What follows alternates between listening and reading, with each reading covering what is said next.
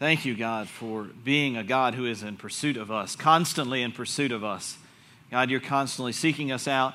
God, as we have been studying in the book of Judges, Lord, as we look and we see the people of God sinning against God, what we see is a God who is still listening, a God who is still personal, a God who is still trying to draw his people back to him. And Lord, I just thank you for that reality today. I thank you for the fact that we have this amazing opportunity to come back to you no matter what we've done, where we've been, the things that we have done wrong, the ways that we have sinned against you, God. We still have this amazing opportunity to come back to you, that you are constantly seeking after us. And Lord, I just thank you for that pursuit.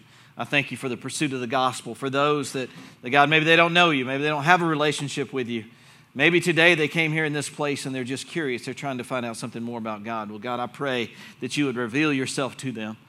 God, that you would use the experiences, the circumstances in their life, God, to draw them to you so they might see the glory of the gospel and how desperately they need Jesus Christ today. Lord, thank you so much for this beautiful picture of pursuit that is written in your word.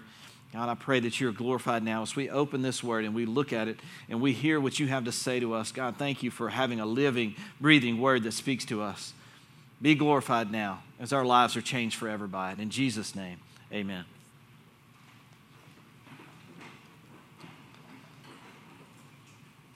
So we have been in the book of Judges. We're going to continue in the book of Judges today.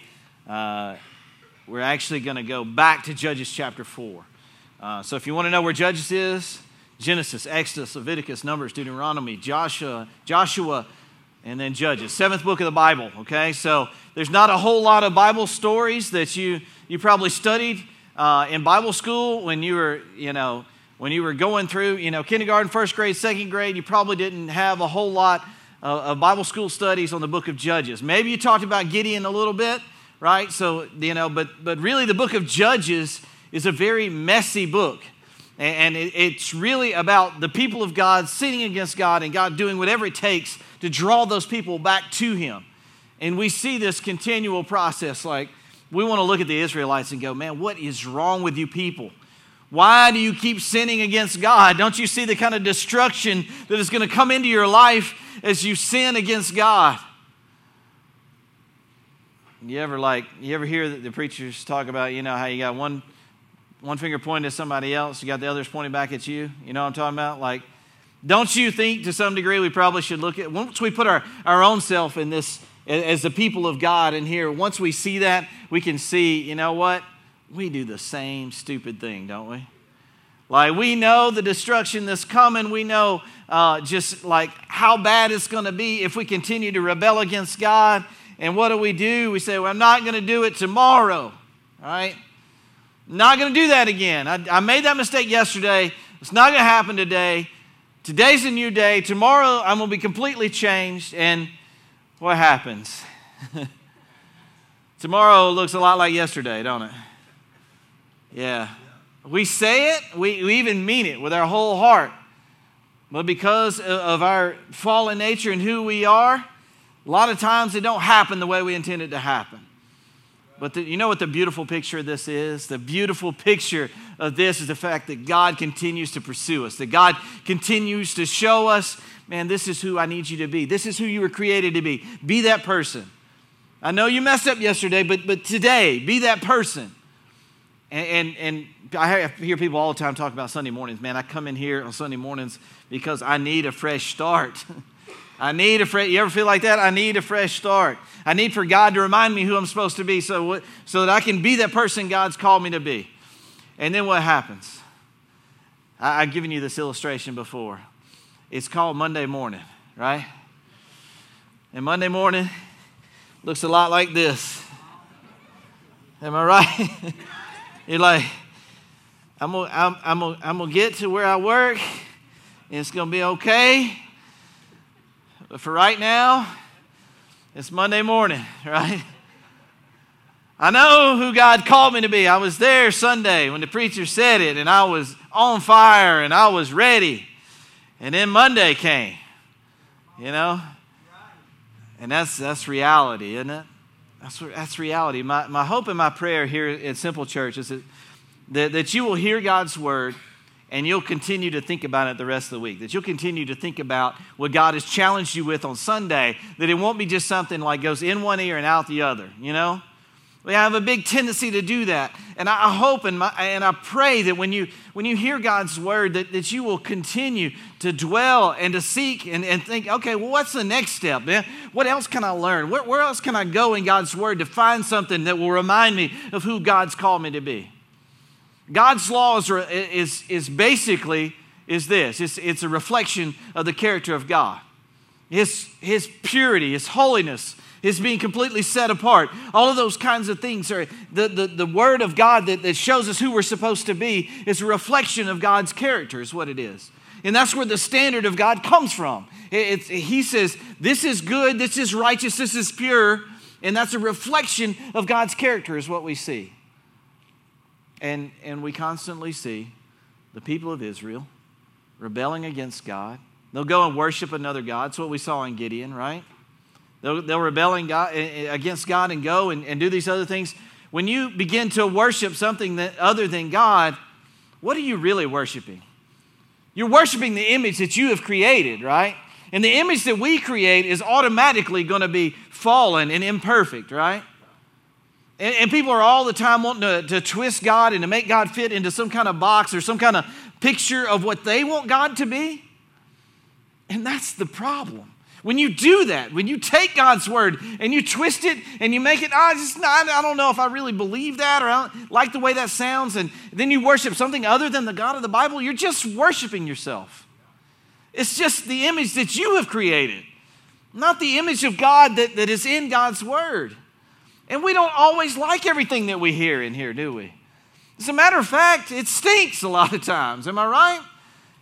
Because it's a mirror and it opens up our hearts and we have to examine ourselves and really look at who we are. Then we go, well, that's not really very fun, is it? And I know that there's some people that have left this church and they don't come back anymore because God revealed something to them, opened up their heart, and they were challenged by something and they did not like it at all. They're like, man, I want to go somewhere where I can just feel good and swallow my Cracker Barrel at noon. You know what I mean? I don't want to be all choked up at lunch because God is challenging me and dealing with something in my heart. I would much rather just be able to go and sit down and eat a nice casual meal at noontime and everything be okay. But man, the reality of this word and the reality of the standard of God, man, it burdens you. And the reality, the fact that there are places where God is not worshiped, it should burden you. And the fact that there are places in your heart where God is not worshiped, it should burden you. It should burden you. It should be heavy on you.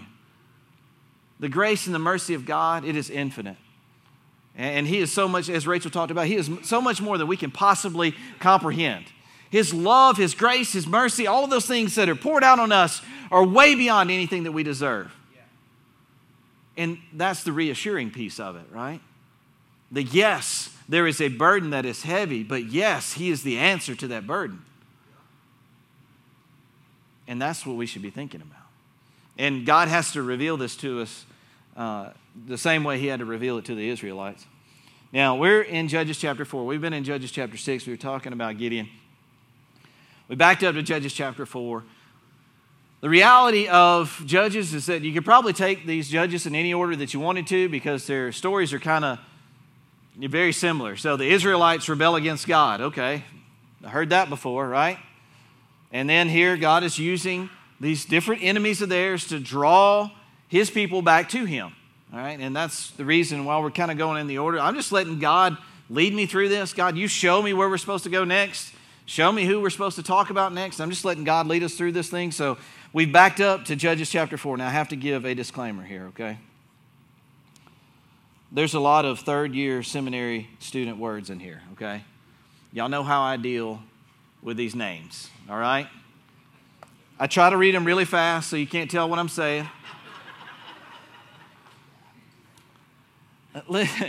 If you were watching me prior to getting up here this morning, you probably noticed, Ken and Jennifer probably know what I'm talking about. I was up here, I was in my Bible a lot, just like, now I go back, doing that. That's because I'm trying to get these words down, y'all. Look, I've listened to my Bible app like 1,000 times trying to get these names down, but it's really hard. So cut me some slack. You don't know how they're pronounced either. And if you think you can do a better job, then get up here and say them. We used to have a Messianic Jew that came to the church, and I was like, I can't really say that because he could actually get up here and say the names better than I could, but like, it's hard. So show your pastor some grace today, okay? As I fumble through these words, just be okay with it, all right? So, and you can go listen to your Bible app later too and see how they're pronounced. It's fine. After Ehud's death, the Israelites again did evil in the sight of the Lord. Can you imagine the Israelites would do evil in the Lord's sight? It's hard to comprehend how somebody could rebel against God again. Notice the word again. That word should jump out at you. Again. If you were to look in Judges chapter 3, you know what you would see? You see the Israelites rebelling against the truth of God. That's why it says again in chapter 4. And what do we see in Judges chapter 6? The Israelites doing evil in the sight of the Lord. So that's what we see. So God turned them over to King Jabin of Hazor, a Canaanite king. The commander of his army was Sisera, who lived in, Harosheth-Hagoyim. Harosheth-Hagoyim. Sisera, who had 900 iron chariots, ruthlessly opposed the Israelites for 20 years, and the people of Israel cried out to the Lord for help. So here we see that the Israelites have fallen under the attack of these evil people, this evil king, and he's got this main guy that's in charge. His name is Sisera, which sounds a lot like Sissy, but Sisera is his name. And you have to understand the big deal about having 900 chariots. These chariots are a big deal. In this day, in this time, I mean, if you had a chariot, you are the man. Like, really, like, they're swift, they're fast, man. They can go in, they can attack an enemy, and they can get out of there. So they can go in, they can charge in really fast. They hit you before you know what's going on, and then they're out of there. So to have 900 of them was a big deal. That means that's a fierce army, and we're supposed to know that. That's the reason it says about 900 iron chariots. And he ruthlessly opposed the Israelites for 20 years. 20 years is a long time, isn't it? These people have rebelled against God. They've fallen into captivity. And these guys with the chariots, man, they're just wreaking havoc on them for 20 years. I guess when I read that, the thing I took away from it was, you know what? Sometimes I feel like I'm in a bad spot, a rough patch in my life. And I go, man, when is this going to be over with? It's already been 10 days. You know?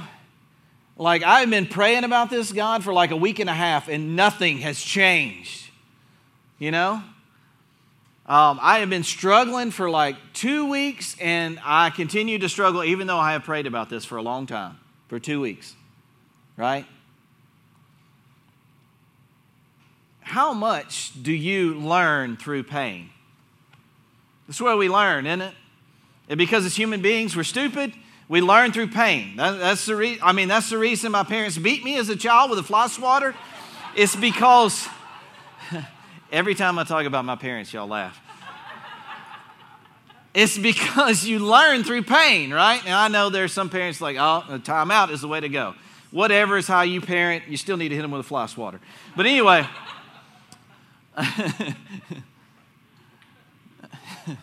sorry, I can't get over the fly swatter. I still got marks from the fly swatter. Anyway, but because we're human, we learn through pain. And sometimes that pain needs to be sustained for a while before we really understand the impact of what we're doing and the impact of our rebellion against God. Sometimes it's got to continue on for a little while, you know? This is 20 years. We get upset about 20 days. This is 20 years. They rebelled against God, and God is like having these guys come in and attack them. See, what happens, you have to understand that what happens here is that when you rebel against God, when you begin to worship your own God, when you begin to look inside and you begin to worship yourself, is basically what happens when you worship another God. You know what God does? He goes, okay, you don't want to be my people anymore? Okay. That's what you desire? You don't want to worship me? Okay. I'll give you the desires of your heart. You want the desires of your heart? Here, have them. Have them. See, I've been protecting you. I've had my hand over you. I've been watching after you, but you don't want me anymore? That's fine. Have it. Have exactly what your heart desires. Sometimes our sin is just a result of exactly what our heart desires, and the punishment from that sin is exactly the result of us getting exactly what we asked for. I mean, Satan doesn't even have to do very much a lot of times. He doesn't have to tempt you a lot of times. A lot of times it's just you doing what you want to do. You know, a lot of times it's just you chasing whatever it is that you want, and therefore you get what you deserve, you know? It's like your mama used to say. You make your bed, you lie in it, right? And that's exactly what's happening here. God says, okay, you don't want me anymore. You don't want to be my people? That's fine. You can have that. There you go. And they're learning through their pain. They're learning through what it's like to be attacked. But this is a beautiful picture of what happens here. Verse 4 says, Deborah, wife of Lapidoth, was a prophet who was judging Israel at the time. She was sitting on the palm of Deborah. And maybe they called it the palm of Deborah. Maybe it got named after her because she was there all the time. I don't know. Between Ramah and Bethel in the hill country of Ephraim. And Israelites would go back to her for judgment, You have to understand what that means. I need to pause there for a second. Go back to her for judgment. It's not like, only God can judge me. It's not like that. Judgment and judges in this particular sense is leadership. It's ruling. It's being able to make decisions, to be able to make wisely godly decisions. And it's just, that's what they would go to her for. So they would need a ruling on something, they would go to the judge, right? So they needed clarity about something, they would go to the judge, and that's what they used Deborah for. Now, Deborah was already there in this role.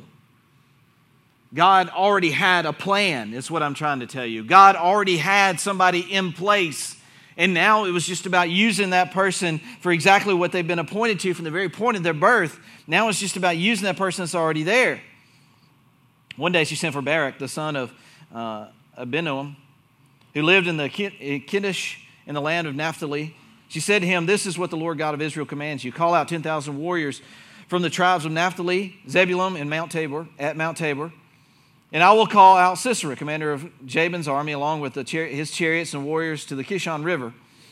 There I will give you victory over him." Now understand, she is a prophetess of God. She is one that is conveying the message of God. That's what a prophet is. It's somebody that conveys the message of God. A lot of people like to try to get all this crazy stuff in their mind about, what a prophet is, and they're going to prophesy over you and tell you what kind of house you're going to have and what kind of ministry you're going to have. You know who can tell you that?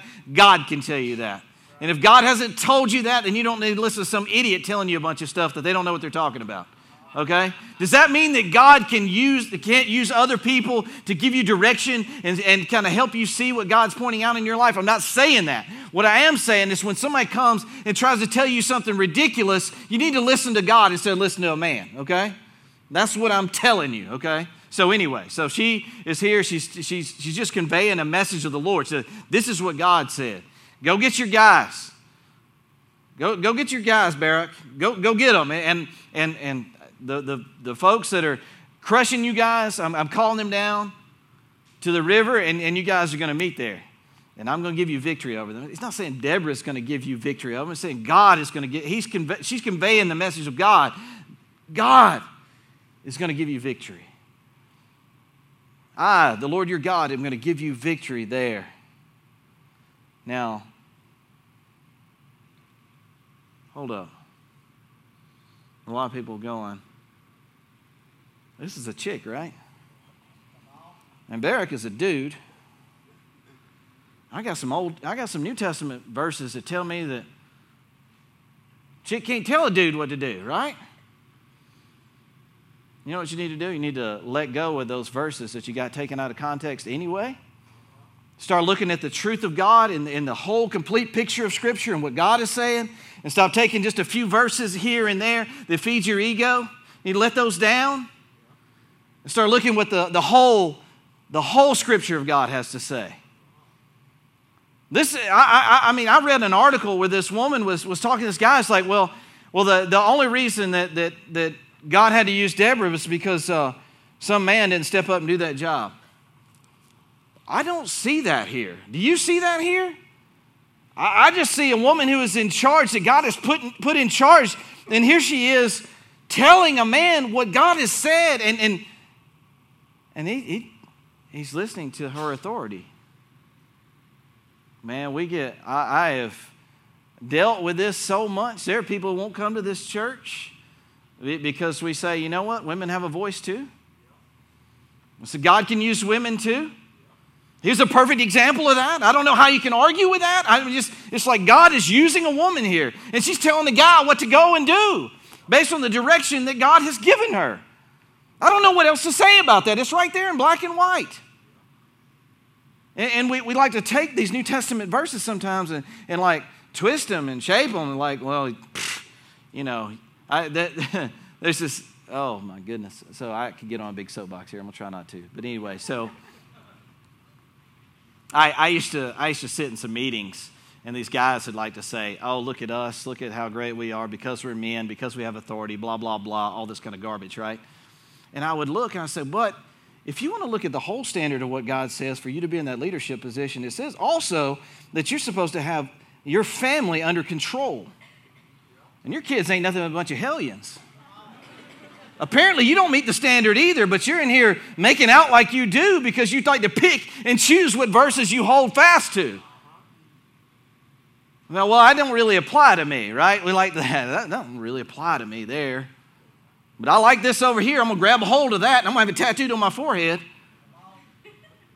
Right? Am I right? I mean, this is the soapbox I get on a lot of times because I've sat in those meetings so many times and hear these pompous, arrogant men talk about stuff where they should have spent more time reading God's Word instead of talking about it. Yeah. Yeah. And I there's people tuning out of Facebook right now. Click. Facebook Live just shut down. We lost some viewers. You know? Let me tell you, I don't get paid by the church. I don't care. You know? My salary did not just go down, okay? I'm just telling you what I see, okay? And you have to understand, you know what you need to listen to?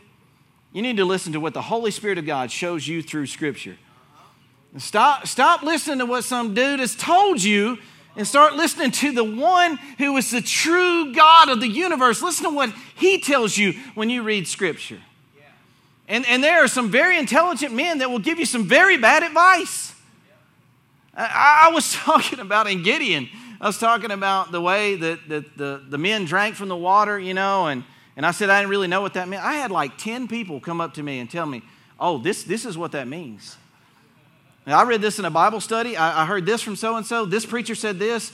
And there were 10 different opinions about why it is that God used that as a mechanism for selecting those men that would end up going and being part of Gideon's final army. I mean, like there's 10 different opinions about why it is based on the way they drank out of the water. And I understand those are some pretty good ideas, but I want you to know something. This is important for you to know about whatever I say and about what you read. Unless it is Scripture, it is what some man or woman has decided in their mind to be truth about that Scripture. So you don't need to listen to just what I say. You need to read it for yourself and hear what the Holy Spirit has to say to you about this. Because when you read these Bible studies, you got to understand that is just a man's opinion. That it may be based on his study, and there are some very learned guys, okay? And I say this about seminary. I don't think seminary is a bad thing, but I want you to know that when you go to seminary, you're listening to a man's opinion about the way church should be done, about what this says and that says. You need to be so versed in Scripture that you can discern what it is that it's saying, what God's Word is saying in light of Scripture. The only place that you can go for true discernment about what God's Word is saying is other places in Scripture. And I'm sorry to get off on that soapbox a little bit, but I just want you to know that I hear this all the time. Well, I read this, I heard this, and blah, blah, blah, and therefore it must be truth. And I'm like, it's just a man's opinion. It's just a man's opinion. Based on what he has read and studied, they got some great opinions out there. But they're just opinions.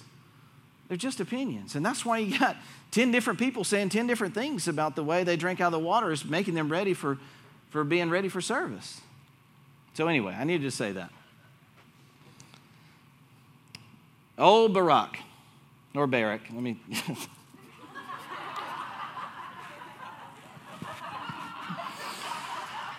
If you'll give me just a moment.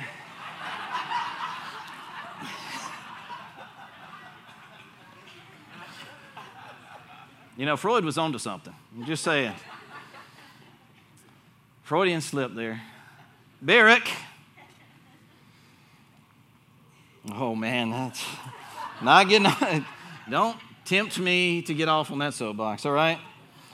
Barak told her, I will go, but only if you go with me. So you're like, dude, you're a chicken? You know, like, you're scared? And remember what we said about Gideon. You remember Gideon, like, he's like, all right, God, if this is what you're telling me, then I got this fleece, I'm going to lay it out here, and there's going to be some dew fall, and I need it to be dry, the ground wet, vice versa, you know, and he's like, he's constantly kind of like needing reassurance, right? He's constantly a little bit timid, a little bit fearful of what God's calling him to do. And that's just reality. That's us, isn't it?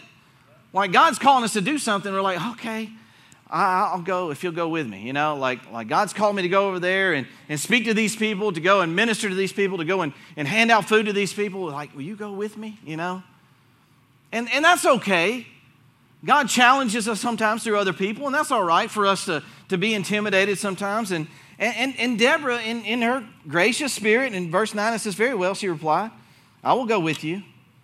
But she gives him a little bit of a warning here. I'm sorry, I'm so thirsty.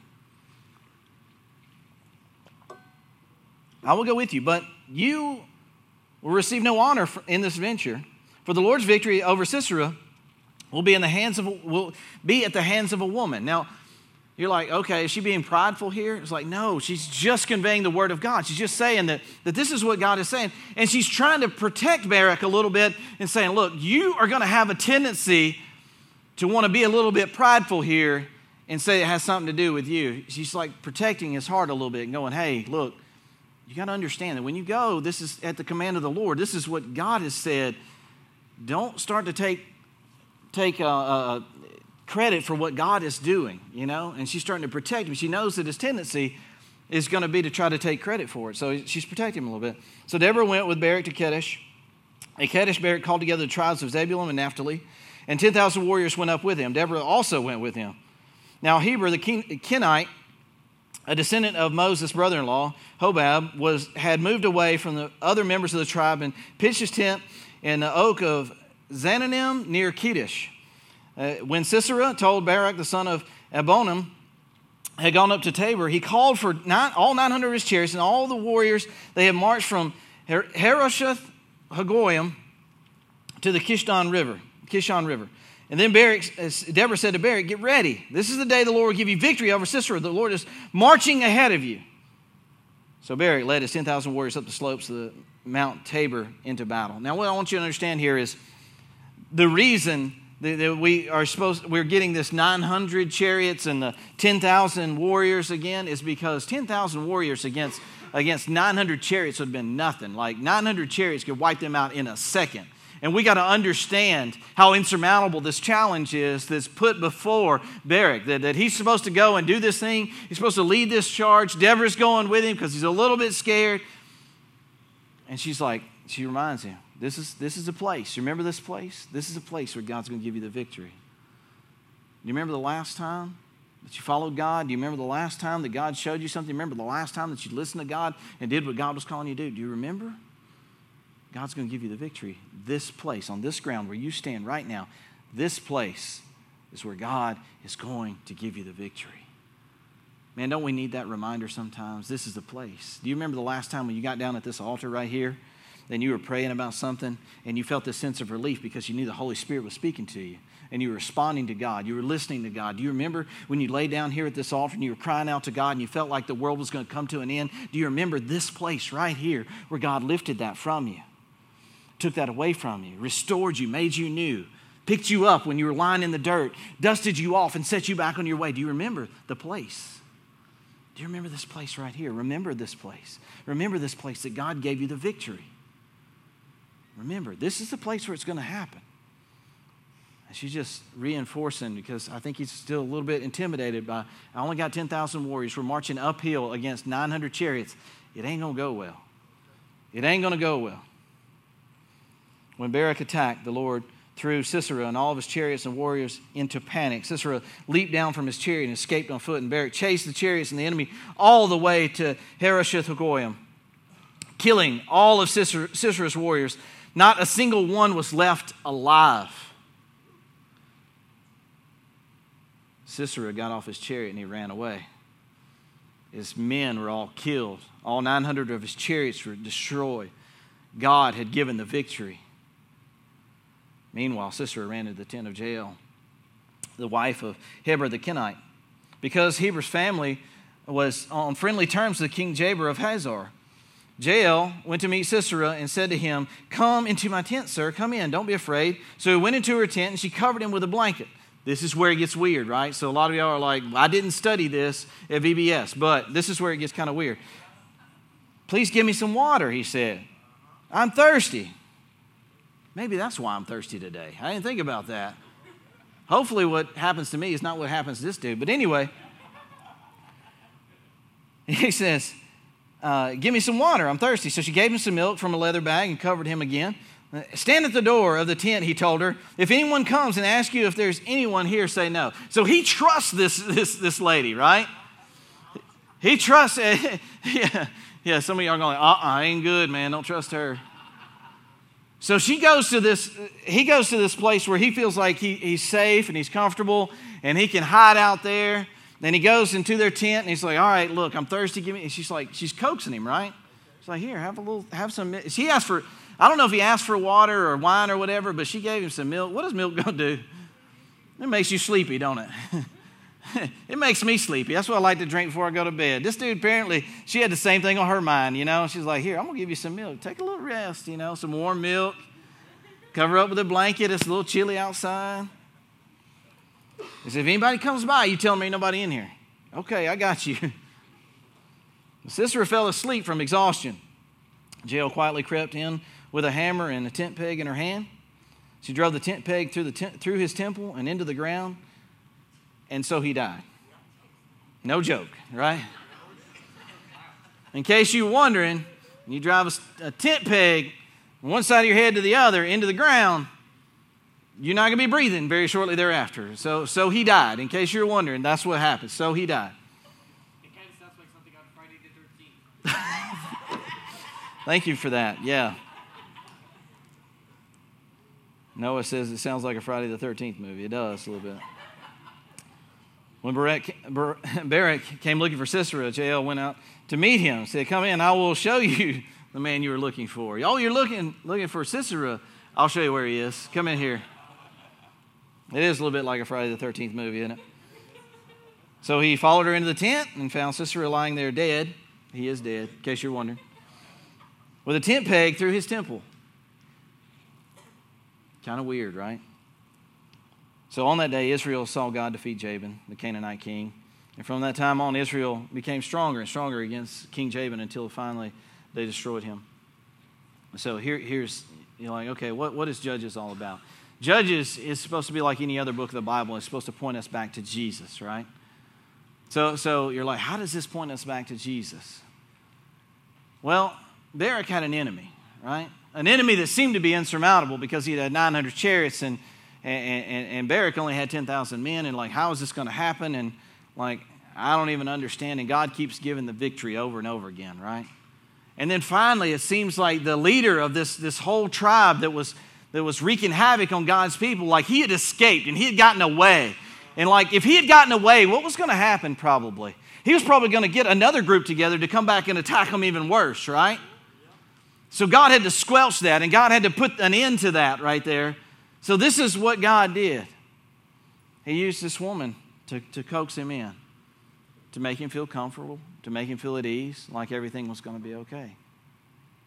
And then she drove a tent peg through his head to put an end to it. He said, "Man, that sounds crazy. What does that have to do with Jesus?" God had a plan from the very beginning, right? And we have an enemy who is constantly trying to attack us, constantly trying to come after us, to destroy us and destroy our relationship with God. And I believe Satan was probably at ease to a certain degree when he saw Jesus headed to the cross, right? He was probably a little bit at ease going, man, this is what I've been after. Finally, the Savior is going to die. The Messiah is going to die. And they're going to persecute him, and they're going to rip the beard from his face, and they're going to put a crown of thorns on his head. He was a little bit at ease, and it's like God was coaxing him in a little bit. And then instead of the tent peg getting driven through the head, it got driven through the hands, right? And Satan thought he had won, but really Jesus had won. Jesus is the one that gave up his spirit. Jesus is the one that hung there for all of us. And when Jesus gave it up, all of our sin went with him too. And death, hell, and the grave was defeated that day. The victory was given that day on that piece of land in the presence of God. Victory was given by God. Even though the enemy thought he had won, he got coaxed in close, and God destroyed him with a tent peg. Those tent pegs were for all of us. On his hands and on his feet, Jesus was nailed to a cross. And that was God's planning from the very beginning. Because God, in Genesis chapter 3, verse 15, when man and woman had sinned against God, when they had rebelled against God, and God knew all too well that this was going to happen, he looked at Satan and he says, man, you are condemned to crawl on the ground forever. And let me tell you this. There's going to come a day where woman's going to give birth to somebody, and he is going to, though you may bruise his heel, he is going to crush your head. And that was God's plan from the very beginning. So today, you're wondering if God has a plan. God has a plan. God's revealed that plan over and over again through his word. God has revealed that plan over and over to say, you know what? I have something for you, and it is called grace, and it is beyond your comprehension. It is beyond what you can understand. It is beyond what you can grasp, but it is here and it is available for you today. Come find victory today. Come find victory at this place where you know victory can be found. God has given you the victory. God has given you the opportunity to be used by him for his glory. You have to surrender to that. You have to surrender to his calling and his will and his direction. We keep looking over and over for God's calling in our life. What is God's purpose for my life? All that things. Why don't you just surrender to him and say, you know what, I'm going to start by falling on my face before you and say, God, whatever you have for me, I'm willing to do. That's the first step. That's the thing that you know you're supposed to do. If you're not a Christian, you know that you're supposed to fall down on your face before God, confess him as Lord, and say, God, I'll do whatever you call me to do because I believe that you are Lord. I believe that you are Lord and you are Savior and you are worthy of my life, and I give it completely to you. Come and find victory today. Some of you have strayed from God. You've done some things to rebel against God. You've created your own idols, your own God that you worship. Now, I don't know what that is for you. I don't know what it is that you worship. I don't know what it is that you put in a place higher than God. But you know what? It can die today. It can die today. You can lay it down at this altar and you can give it to God and say, God, this is no more. You are number one. You have everything in my life. So, Kenny, I've been praying for that over and over and over again, and nothing seems to be happening. Nothing seems to be changing. Don't give up. Don't give up. Don't give up and say God doesn't have a plan. Don't give up and say there's no more. There's just not a possibility. There's not an escape for me. Don't give up. Don't give up. Come and pray one more time.